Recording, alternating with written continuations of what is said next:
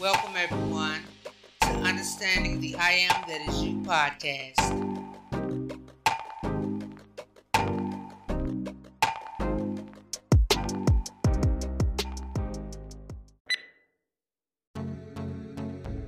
Hey, everybody, it's your girl, Wynn Ruffin, and I pray all is well with everyone, and your hearts and minds are full of love, joy, and compassion for yourselves and everyone else all over the world. And for those of us who still find that loving everyone is just a hard thing to do with all that's going on around us, remember, when we love others, we are loving ourselves and the one living God that dwells within all of us, which is the life stream of all humanity, our mighty I Am presence. And therefore, we cannot say that we truly love the one living God of all life and creation, like many claim, if we are only loving bits and pieces and not the spirit of the living God whole. Amen. Give thanks and praises for love and life, and y'all be loved.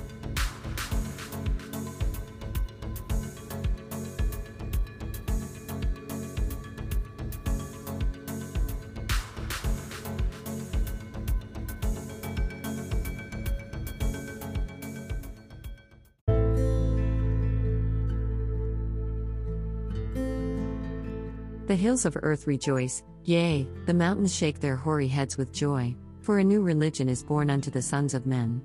It is mightier by far than all other religions, for incorporated into it is the life of all. The awakening of the real self has made this religion possible. At present, it only appeals unto the few whose souls are filled with divine fervor, but on the morrow, when the multitude awake from their long sleep, it shall appeal unto all. Out of the peace and harmony of souls recognizing the real self and dwelling in the atmosphere of its consciousness, must this religion spring forth. These are the ones who recognize the beauty of truth as a whole and not simply in its fragmentary form. The great ethnic religions contain only fragments of the truth. But these fragments are so beautiful that man has mistaken them for the whole truth. Truth never dies, neither does it grow old. Although changeless as the Eternal One, its aspects are ever changing. The form it assumes is ever suited to the age in which it is presented. Every religion that has outlived the age in which it was given to the world contains some fragment of truth of value to mankind. If one searches long and patiently, he may find this fragment of truth in every religion that still persists in the world. In order that his research may be rewarded, he must be able to give a spiritual interpretation to the symbols and ceremonies associated with each and every form of religion. Nothing lives in vain, and there must be a reason for all these religions living on in the world. Truth being in all, the reason is found in the persistency of truth. Now the world has waited long for a great cosmic religion that should absorb all the truth of the ages. Not only has the world waited long for a religion that should absorb all truth, but also for a new setting of the truth that will adapt it to the intellectual, moral, and spiritual demands of each and every age. It has also waited for a religion that would appease the heart hunger of all ages, and also one that would contain within itself a fountain of perpetual inspiration. Such a religion needs must be the center of the thought and life of the world. It must touch the humblest life as well as the most exalted. Under its brooding wings even the meanest may find shelter, and the way that leadeth at last unto peace. To possess this religion in its fullness, one must be able to find the oneness of self with the infinite. When he senses this royal kinship of the soul, he can cry out, I am not of this outward physical body, therefore birth, suffering, sensual attractions, death, are not mine, since I am as eternal and changeless as Om. This, the triumphant note of freedom that has rung down through the ages, heard and realized in its fullness by every awakened one of earth. What messiahs and sons of God have heard and realized, all earth shall hear, and all her sons and daughters realize. Wisdom of the Ages, by George A. Fuller, 1916.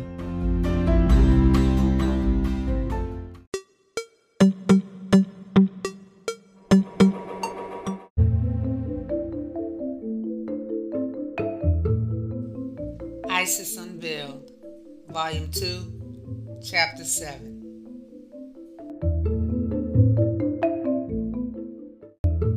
This search after truth leads us, indeed, into devious ways. Many are the obstacles that ecclesiastical cunning has placed in the way of our finding the primal source of religious ideas. Christianity is on trial, and has been, ever since science felt strong enough to act as public prosecutor.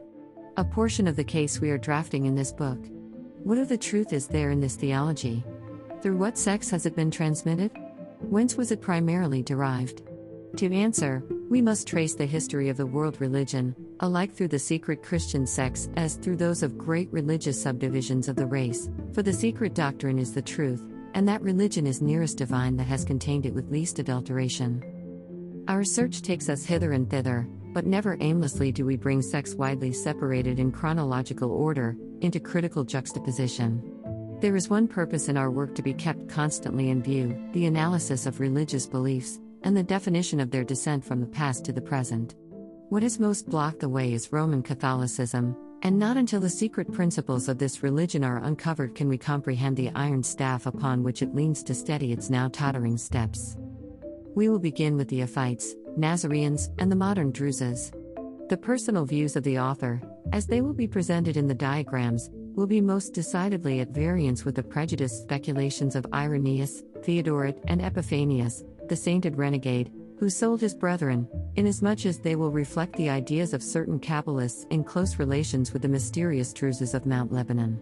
The Syrian Occults, or spiritualists, as they are sometimes termed, are in possession of a great many ancient manuscripts and gems, bearing upon our present subject. H. P. Blavatsky. The first scheme, that of the Ophites, from the very start, as we have shown, varies from the description given by the Fathers, inasmuch as it makes Bythos or depth, a female emanation, and assigns her a place answering to that of Pleroma, only in a far superior region, whereas, the Fathers assure us that the Gnostics gave the name of Bythos to the first cause. As in the Kabbalistic system, it represents the boundless and infinite void within which is concealed in darkness the unknown primal motor of all. It envelops him like a veil. In short, we recognize the Shekinah of the Ein Sof. Alone, the name of Iao marks the upper center, or rather the presumed spot where the unknown one may be supposed to dwell. Around the Iao runs the legend, the eternal sun Abrasax, the central spiritual sun of all the Kabbalists, represented in some diagrams of the latter by the circle of Tifereth. From this region of unfathomable depth issues forth a circle formed of spirals, which, in the language of symbolism, means a grand cycle, composed of smaller ones.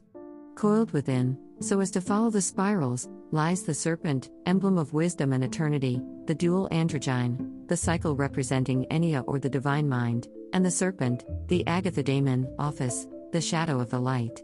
Both were the logoi of the Ophites, or the unity is logos manifesting itself as a double principle of good and evil, for, according to their views, these two principles are immutable, and existed from all eternity, as they will ever continue to exist. This symbol accounts for the adoration by this sect of the serpent, as the Savior, coiled either around the sacramental loaf or a towel. As a unity, Enia and office are the logos. When separated, one is the tree of life, spiritual, the other, the tree of knowledge of good and evil.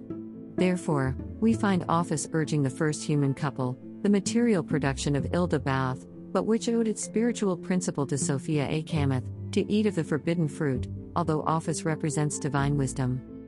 The serpent, the tree of knowledge of good and evil, and the tree of life, are all symbols transplanted from the soil of India. The Arza Maram, the banyan tree, so sacred with the Hindus, since Vishnu, during one of his incarnations, reposed under its mighty shade, and there taught humanity philosophy and sciences, is called the tree of knowledge and the tree of life. Under the protective umbrage of this king of the forests, the gurus teach their pupils their first lessons on immortality and initiate them in the mysteries of life and death. The Java Alim of the sacerdotal college are said, in the Chaldean tradition, to have taught the sons of men become like one of them. To the present-day Phochu, who lives in Nispo Mayu or Temple of Buddha, on the top of Koin Long Sang, the great mountain, produces his greatest religious miracles under a tree called in Chinese Sung Ming Shu, or the tree of knowledge and the tree of life, for ignorance is death, and knowledge alone gives immortality. This marvelous display takes place every 3 years, when an immense concourse of Chinese Buddhists assembles in pilgrimage at the holy place. Ilda Bauth, the son of darkness, and the creator of the material world, was made to inhabit the planet Saturn, which identifies him still more with the Jewish Jehovah, who was Saturn himself, according to the Ophites, and is by them denied his Sinaitic name. From Ildabaoth emanate 6 spirits, who respectively dwell with their father in the 7 planets. These are Saba, or Mars, Adonai, Sol, or the Sun, Evo, the Moon, Eloi, Jupiter, Astaphoi, Mercury, spirit of water, and Eros, Venus, spirit of fire. In their functions and description as given, these 7 planets are identical with the Hindi Saptaloka, the 7 places or spheres, or the superior and inferior worlds, for they represent the Kabbalistic 7 spheres. With the Ophites, they belong to the lower spheres. The monograms of these Gnostic planets are also Buddhistic, the latter differing, albeit slightly, from those of the usual astrological houses. In the explanatory notes which accompany the diagram, the name Cyrintheus, the disciple of Simon Magus or Menander, and of certain other Gnostics, whose names are not to be met within the patristic writings, are often mentioned, such as Parcha Verho, for instance. The author of the diagram claims, moreover, for his sect, the greatest antiquity, bringing forward, as proof, that their forefathers were the builders of all the Draconia temples, even of those beyond the great waters. He asserts that the Just One, who was the mouthpiece of the eternal Aeon, Christos, himself sent his disciples into the world, placing them under the double protection of Sige, silence, the Logos, and office, the Agathidemon. The author alludes no doubt, to the favorite expression of Jesus, be wise as serpents, and harmless as doves. On the diagram, office is represented as the Egyptian Knuphis or Kneph, called Draconciae. He appears as a serpent standing erect on its tail, with a lion's head, crowned and radiated, and bearing on the point of each ray one of the 7 Greek vowels, symbol of the celestial spheres. This figure is quite familiar to those who are acquainted with the Gnostic gems and is borrowed from the Egyptian Hermetic books. The description given in the Revelation, of one like unto the Son of Man, with his 7 stars, and who is the Logos, is another form of office. H. P. Blavatsky. The Nazarene diagram, except in a change of names, is identical with that of the Gnostics, who evidently borrowed their ideas from it, adding a few appellations from the Basilidian and Valentinian systems. To avoid repetition, we will now simply present the 2 in parallel. Thus, we find that, in the Nazarene cosmogony, the names of their powers and genii stand in the following relations to those of the Gnostics. Nazarene, First Trinity. Lord Verho, the life which is no life, the supreme God. The cause which produces the light, or the Logos in abscondito. The water of Jordanus Maximus, the water of life, or Ajar, Ishaman. Nazarene, Second Trinity, the manifestation of the first. 1. Lord Mono, the King of life and light, Rex Lucas. First life, or the primitive man. 2. Lord Jordan, manifestation or emanation of Jordan Maximus, the waters of grace. Second life. 3. The superior father, Abatar. Third life. This trinity produces also a duad, Lord Lidoyo, and Fetahil, the genius, the former, a perfect emanation, the latter, imperfect. Lord Jordan, the Lord of all Jordans, manifests netupto, faith without works. Gnosticophite, first unity in a trinity. Iao, the ineffable name of the unknown deity, Abraxas, and the eternal spiritual Son. Unity enclosed within the depth, Bithos, feminine principle, the boundless the feminine principle. Unity in a trinity, enclosed within the circle, within which lies all ideal forms. From this unity emanates the second trinity. 1. Enia, mind. 2. Office, the Agathidemon. 3. Sophia Androgyne, wisdom, who in her turn, fecundated with the divine light, produces Christos and Sophia Achamoth, one perfect, the other imperfect, as an emanation. Sophia Achamoth emanates Ildabaoth, the demiurge, who produces material and soulless creation. Works without faith or grace. Moreover, the Ophite 7 planetary genii, who emanated one from the other, are found again in the Nazarene religion, under the name of the 7 impostor demons, or stellars, who will deceive all the sons of Adam. These are Sol, Spiritus Venereus, Holy Spirit, in her material aspect, the mother of the 7 badly disposed stellars, answering to the Gnostic Achamoth, Nebu or Mercury, a false messiah, who will deprave the ancient worship of God, Sin or Luna or Shurul, Kian, Kievan or Saturn, Bel Jupiter, and the seventh, Nereg, Mars. Codex Nazareus, page 57. The Christos of the Gnostics is the chief of the 7 eons, St. John's 7 spirits of God. The Nazarenes have also their 7 genii of good eons, whose chief is Rex Lucas, Mono, their Christos.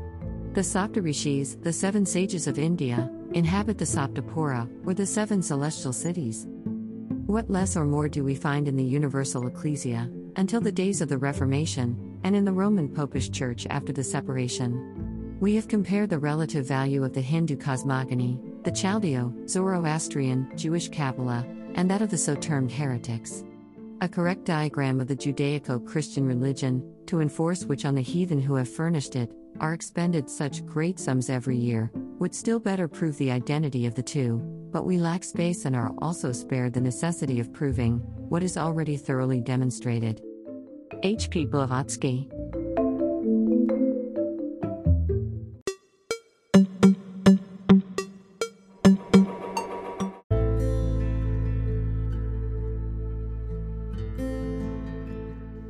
The I Am Discourses, Volume 17.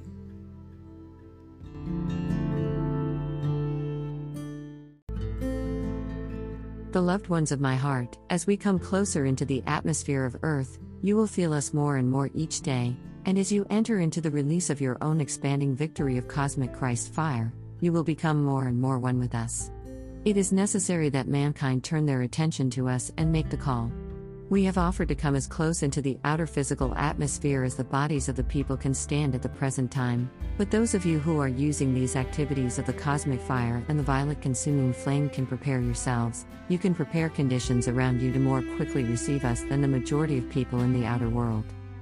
In coming through the atmosphere of Earth, because of its density and its discord, we ourselves are clothed in certain powers of the cosmic fire.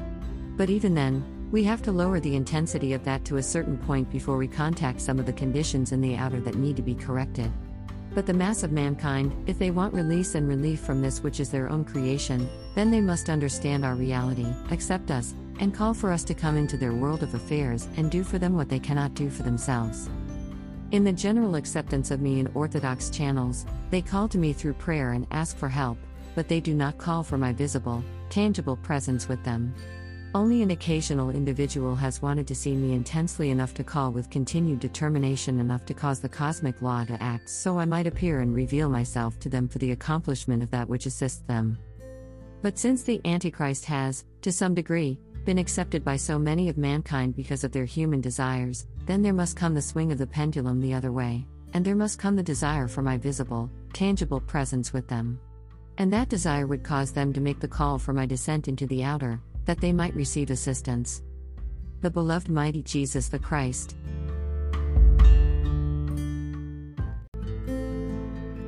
Now when you understand the power of the great central sun magnet in the universe, and know that the power in your own heart's flame to reach up to that which is greater than yourselves and draw down its assistance to you, then the power of the great central sun magnet comes into outer physical action more quickly to release you, because the feeling in the unfed flame in your heart is an action of the great central sun magnet that, if allowed to follow the attention with love in the feeling, would reach to whatever height of attainment you desired, and draw back to you that which love alone can give.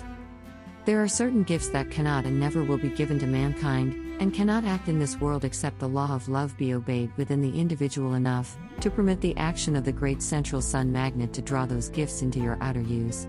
And therefore, as you acknowledge your expanding victory of cosmic Christ fire, which is the love from the great central sun that purifies all, then that will permit many things to come into your outer use much more quickly than otherwise would be. Now I want to take you into the intense feeling of not only the reality of our presence, but the intense feeling of that unfed flame in your heart reaching up with the power of the great central sun magnet and its mighty love, to come to us and draw back that which our love wants to give you. If you will call for the outer self to be charged with the feeling of our outpouring of the unfed flame, it will more easily keep the outer self in a balanced condition that is continually aware of our presence, because you must feel us long before you see us. And most people do. It is not difficult at this time for us to make ourselves felt in you, by a sudden surge of the electrical force that all of you have felt from time to time. It is easy for us to charge a light ray in and around you, carrying our love to give you the actual physical sensation of that greater power which is within our love. We have all come to you through your feeling world many, many times. And you have been aware of us, you knew us, and you accepted that as the physical sensation changed. But if you were to take conscious command of the energy in your feeling world and command it to feel not only the reality of our presence, but the fire and the power of our presence in and around you to control conditions and keep them harmonious continuously until we came, our presence to you would come about very much more quickly. You see, so much takes place in the energy of the feeling world that mankind do not understand. But the cosmic law demands that it be obeyed, and therefore, your release comes in definitely taking the energy of your feeling world in hand and forbidding it to ever again register one vibration that is not the eternal purity of our love, and the power of our sacred fire. You can just as well order the energy in your feeling world to refuse acceptance to any vibration that is not our eternal love and purity and peace as you would close a door and keep out a draft or anything that you did not want. But it takes conscious command established hourly and daily, until the habit is set in the feeling world of being alert and aware that the moment discord approached, or there was the slightest indication of anything that is not perfection, the feeling world would instantly be charged with the vibratory action that would insulate it and refuse acceptance to any vibration from outer world conditions that is not the perfection for which you call. And if I were you, I would charge the energy of my feeling world many times a day with the fiery perfection of the Ascended Master's feeling, because this is your guard. The beloved mighty Jesus the Christ.